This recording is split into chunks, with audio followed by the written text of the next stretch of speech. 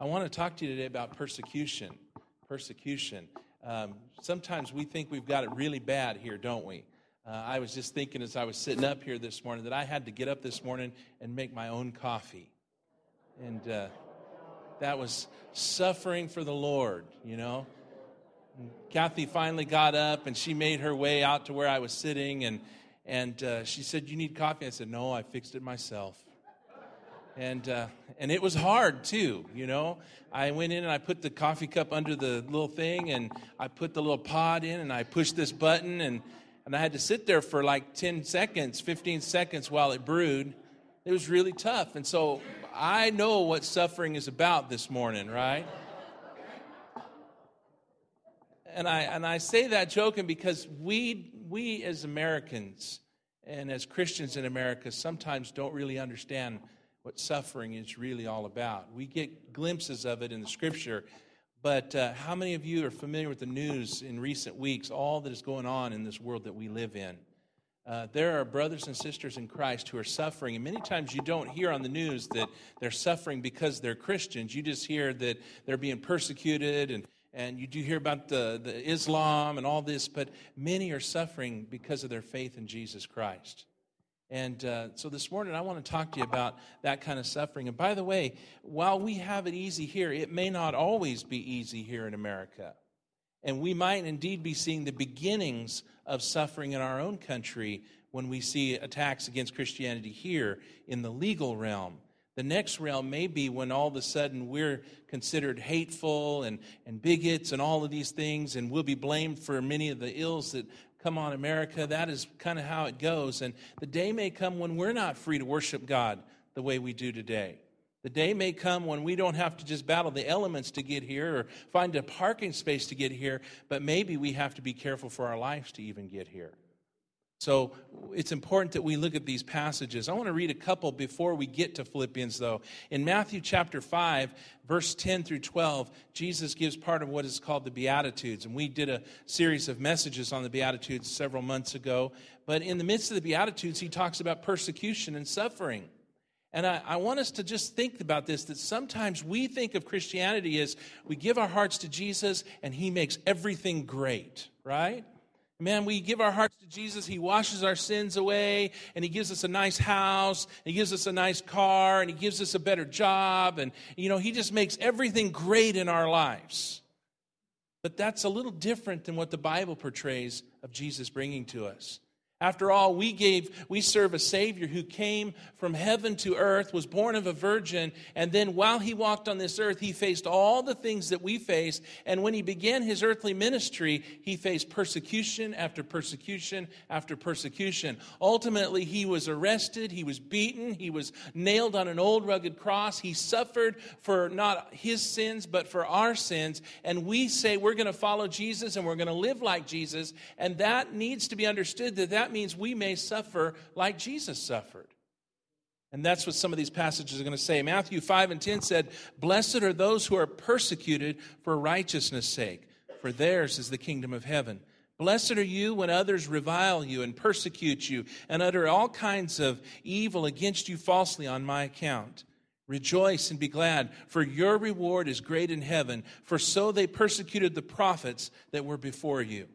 And so that's Christ speaking, and he says, this is one of the marks of happiness. This is the man who has been blessed by God. He says, make no mistake, we are blessed when we are persecuted for righteousness' sake.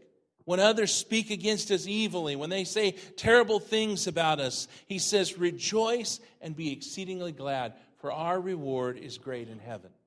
And I think we've just got a hold of this idea that the reward comes here below. And while there are many blessings that come below, our ultimate reward, the reward when everything will be good, is beyond this life, isn't it?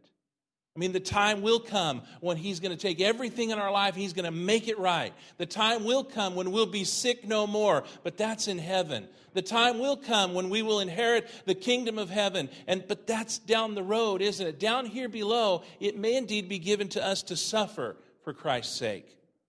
In fact, in Philippians 1 and 29, and we're going to get there this morning, we're going to go through this chapter, but listen to what he says in verse 27, "Only let your manner of life be worthy of the gospel of Christ, In other words, live your life as if the world looked at you and said, does he deserve to be called a Christian? Does she deserve to be called a Christian? Live your life in such a way that you're worthy of that name by which you're called. So that whether I come and see you or else I'm absent, I may hear of you, that you are standing firm. And these are words to a church that is suffering, written from an apostle in prison. He says, I want to hear about you that you're standing firm in one spirit, with one mind, striving, he says, side by side for the faith of the gospel, fighting for the gospel. Doesn't sound like an easy faith that he's talking about. Verse 28, and not frightened in anything by your opponents. This is a clear sign to them of their destruction, but of your salvation, and that from God. For it has been granted, now catch 29, for it has been granted or given. And the word granted there is almost like a gift. It has been given to you that for the sake of Christ, you should not only believe in him, but also suffer for his sake. Engaged in the same conflict that you saw I had, and now hear that I still have. So this gospel that comes along to us is a gospel much different than many times we hear in America. In John 15 and 18, Jesus said this, if the world hates you, know that it hated me before it hated you. If you were of the world would love you as its own. But because you're not of the world, but I chose you out of the world, therefore the world hates you. And he gives us this understanding of why the hatred and why the persecution and why is there this animosity towards Christians, towards those who follow Christ. And he says this, don't you understand that they hated me long before they hated you? And he goes a step further. He says, the reason that they hate you is because of me. In verse 19, he says, if you were of the world would love you as its own. When you think about that, that really makes us wonder sometimes why in America we don't suffer more as Christians than what we do. Is it maybe because we as a church and we as Christians, as individuals, or the church in general in America, maybe we have just fit into this world a little too comfortably? Maybe we've become a little bit too much like this world. We're no longer salt that kind of upsets things. We're no longer living a lifestyle that when people look at us, they say, you're so different than us. But maybe the world is okay with us because we live just like they do. We talk like they do. We dress like they do. We act like they do. We enjoy the same types of things that they do. And they look at us and say, they're ours. They're just like us. But Christ said, when you follow me, he says the world's not going to love you. They're going to persecute you.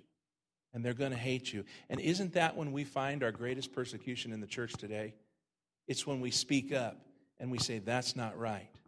It's when we stand and say, that's not what I believe. That all of a sudden the world kind of steps in and says, you're hateful and you're intolerant is the big word now. You've got to love everybody. And isn't it amazing that everybody's opinion matters except that of the Christian who quotes God's word? He says, they hated you because they hate me. But I chose you out of the world, therefore the world hates you. In Romans 8 and 18, he said this. The apostle writes, for I consider that the sufferings of this present time are not worth comparing with the glory that is to be revealed in us. So Paul gives this understanding, and he is one who knew suffering that says, whatever you suffer for Christ's sake, it doesn't even compare with what God has for you. So with all of that in mind, I want to talk to you about suffering and what we can gather from it and maybe what we can benefit from those who are suffering on our behalf.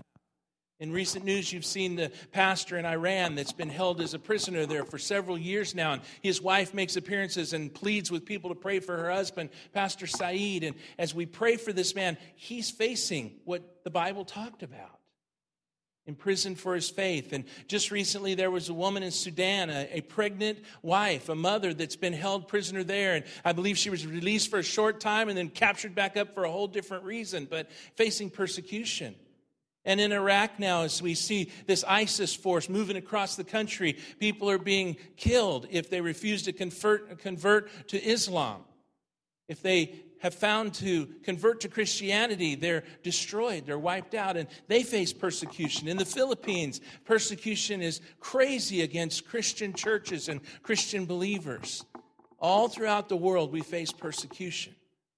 In a recent article, Southern Baptist leader Russell Moore wrote this. He had attended their denomination's national meeting. And at that meeting, he had sat with Pastor Saeed, the pastor in Iran, his wife, and they had mentioned and prayed with him. And during the process of this, he went to a ball game while he was there at the convention. And he said it just messed up his whole baseball game as he sat there and thought about what Christians in other areas of the world are facing.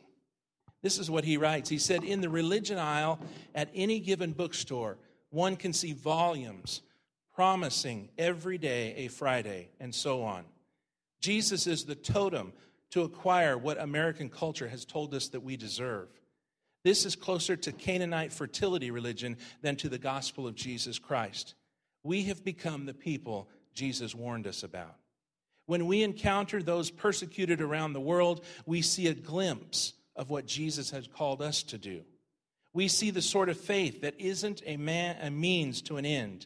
We see the sort of faith that joins the global body of Christ across time and space in the confession of a different sort of reign. We see a gospel that isn't the American dream with heaven at the end. When we pray for those in prison for their faith, we remember that the gospel came to us in letters written from jail. When we plead for those whose churches are burned in Egypt, we remember that our hope isn't in building religious empires, but in a new Jerusalem we've never seen. When we weep for those crucified in Syria, we remember that our Lord isn't a guru or a life coach, but a crucified Christ. That can remind us of the gospel we signed up for in the first place and free us from our fat, affluent, almost gospels that can never save. Maybe at next year's denominational meeting, we'll go to another ball game. And I pray it's possible that not only this wife, but also her husband can join us as a free man. We'll celebrate and we'll pray for those still in chains, but then I think we'll just ask him to preach. We American evangelicals need our persecuted brother more than he needs us. And I thought that was very telling that we realize that that man in bonds and in prison, he doesn't need us as much as we need him. As kind of a wake-up call to maybe what we'll face down the road, or maybe a wake-up call to what our faith is really all about, of giving our all for Christ. In Philippians 1, the Apostle Paul, probably the one who suffered the most in Scriptures for his faith, he says, I want you to know, brothers, that what has happened to me has really served to advance the gospel, so that it has become known throughout the whole imperial guard and to all the rest that my imprisonment is for Christ. And most of the brothers, having become confident in the Lord by my imprisonment, are much more bold to speak the word without fear. Some indeed preach Christ from envy and rivalry, but others from goodwill. The latter do it out of love, knowing that I am put here for the defense of the gospel. The former proclaim Christ out of selfish ambition, not sincerely, but thinking to afflict me in my imprisonment. What then? Only that in every way, whether in pretense or in truth, Christ is proclaimed. And in that I rejoice. Yes, I will rejoice, for I know that through your prayers and the help of the Spirit of Christ Jesus, this will turn out for my deliverance. As it is my eager expectation and hope that I will not be at all ashamed, but that with full courage, now as always, Christ will be honored in my body, whether by life or by death. And when we read that passage, I just want to talk to you about that this morning. Number one, he says, what has happened to me? The Apostle Paul writes this letter, and if you go through the book of Philippians, it is a letter that is filled with joy and peace. And he talks even in there about how we can maintain joy in our suffering, how that we can be happy, and how that we can be content. And in the midst of all that, it's easy for us to forget, except for words like imprisonment and chains, that the apostle wrote this letter from prison. Here's the guy sitting in a jail cell, writing to the church who's home in the comfort of their homes, telling them, be filled with joy. Let joy overflow out of your hearts and be a testimony of peace. And here he is, he's being persecuted for Christ. That is amazing. How many of us in the comfort of our lives ever complain and mumble and groan about everything? One of the brothers and I were talking on the front porch earlier, and we men, we tend to solve all of life's problems on the front porch of the church before we get here. And I said, hey, how's life treating you, man? He says, oh, pretty good. He says, it's not all good. And I said, no, wouldn't it be better if we could control everything in our lives? Because then we would know it would all be good, right? And we both kind of laughed and realized we'd probably make a mess of it. Don't we complain so much? And Paul, in the midst of his suffering, writes this letter encouraging the church to rejoice. Encouraging the church to rejoice. And he gives them these things. He says, here's the advantages to his suffering. He's in prison. He's been in prison. He's no longer free to move about. He's no longer free, even though he wants to go see these people. He can't go see them. And in the midst of this, he says, but let me just tell you, and he does this for a couple of reasons. One, God has inspired him to write these things. But two, he's afraid that maybe the fact that he's in prison will hamper his message. I mean, after all, it might hurt your credibility a little bit if you're preaching from prison, right?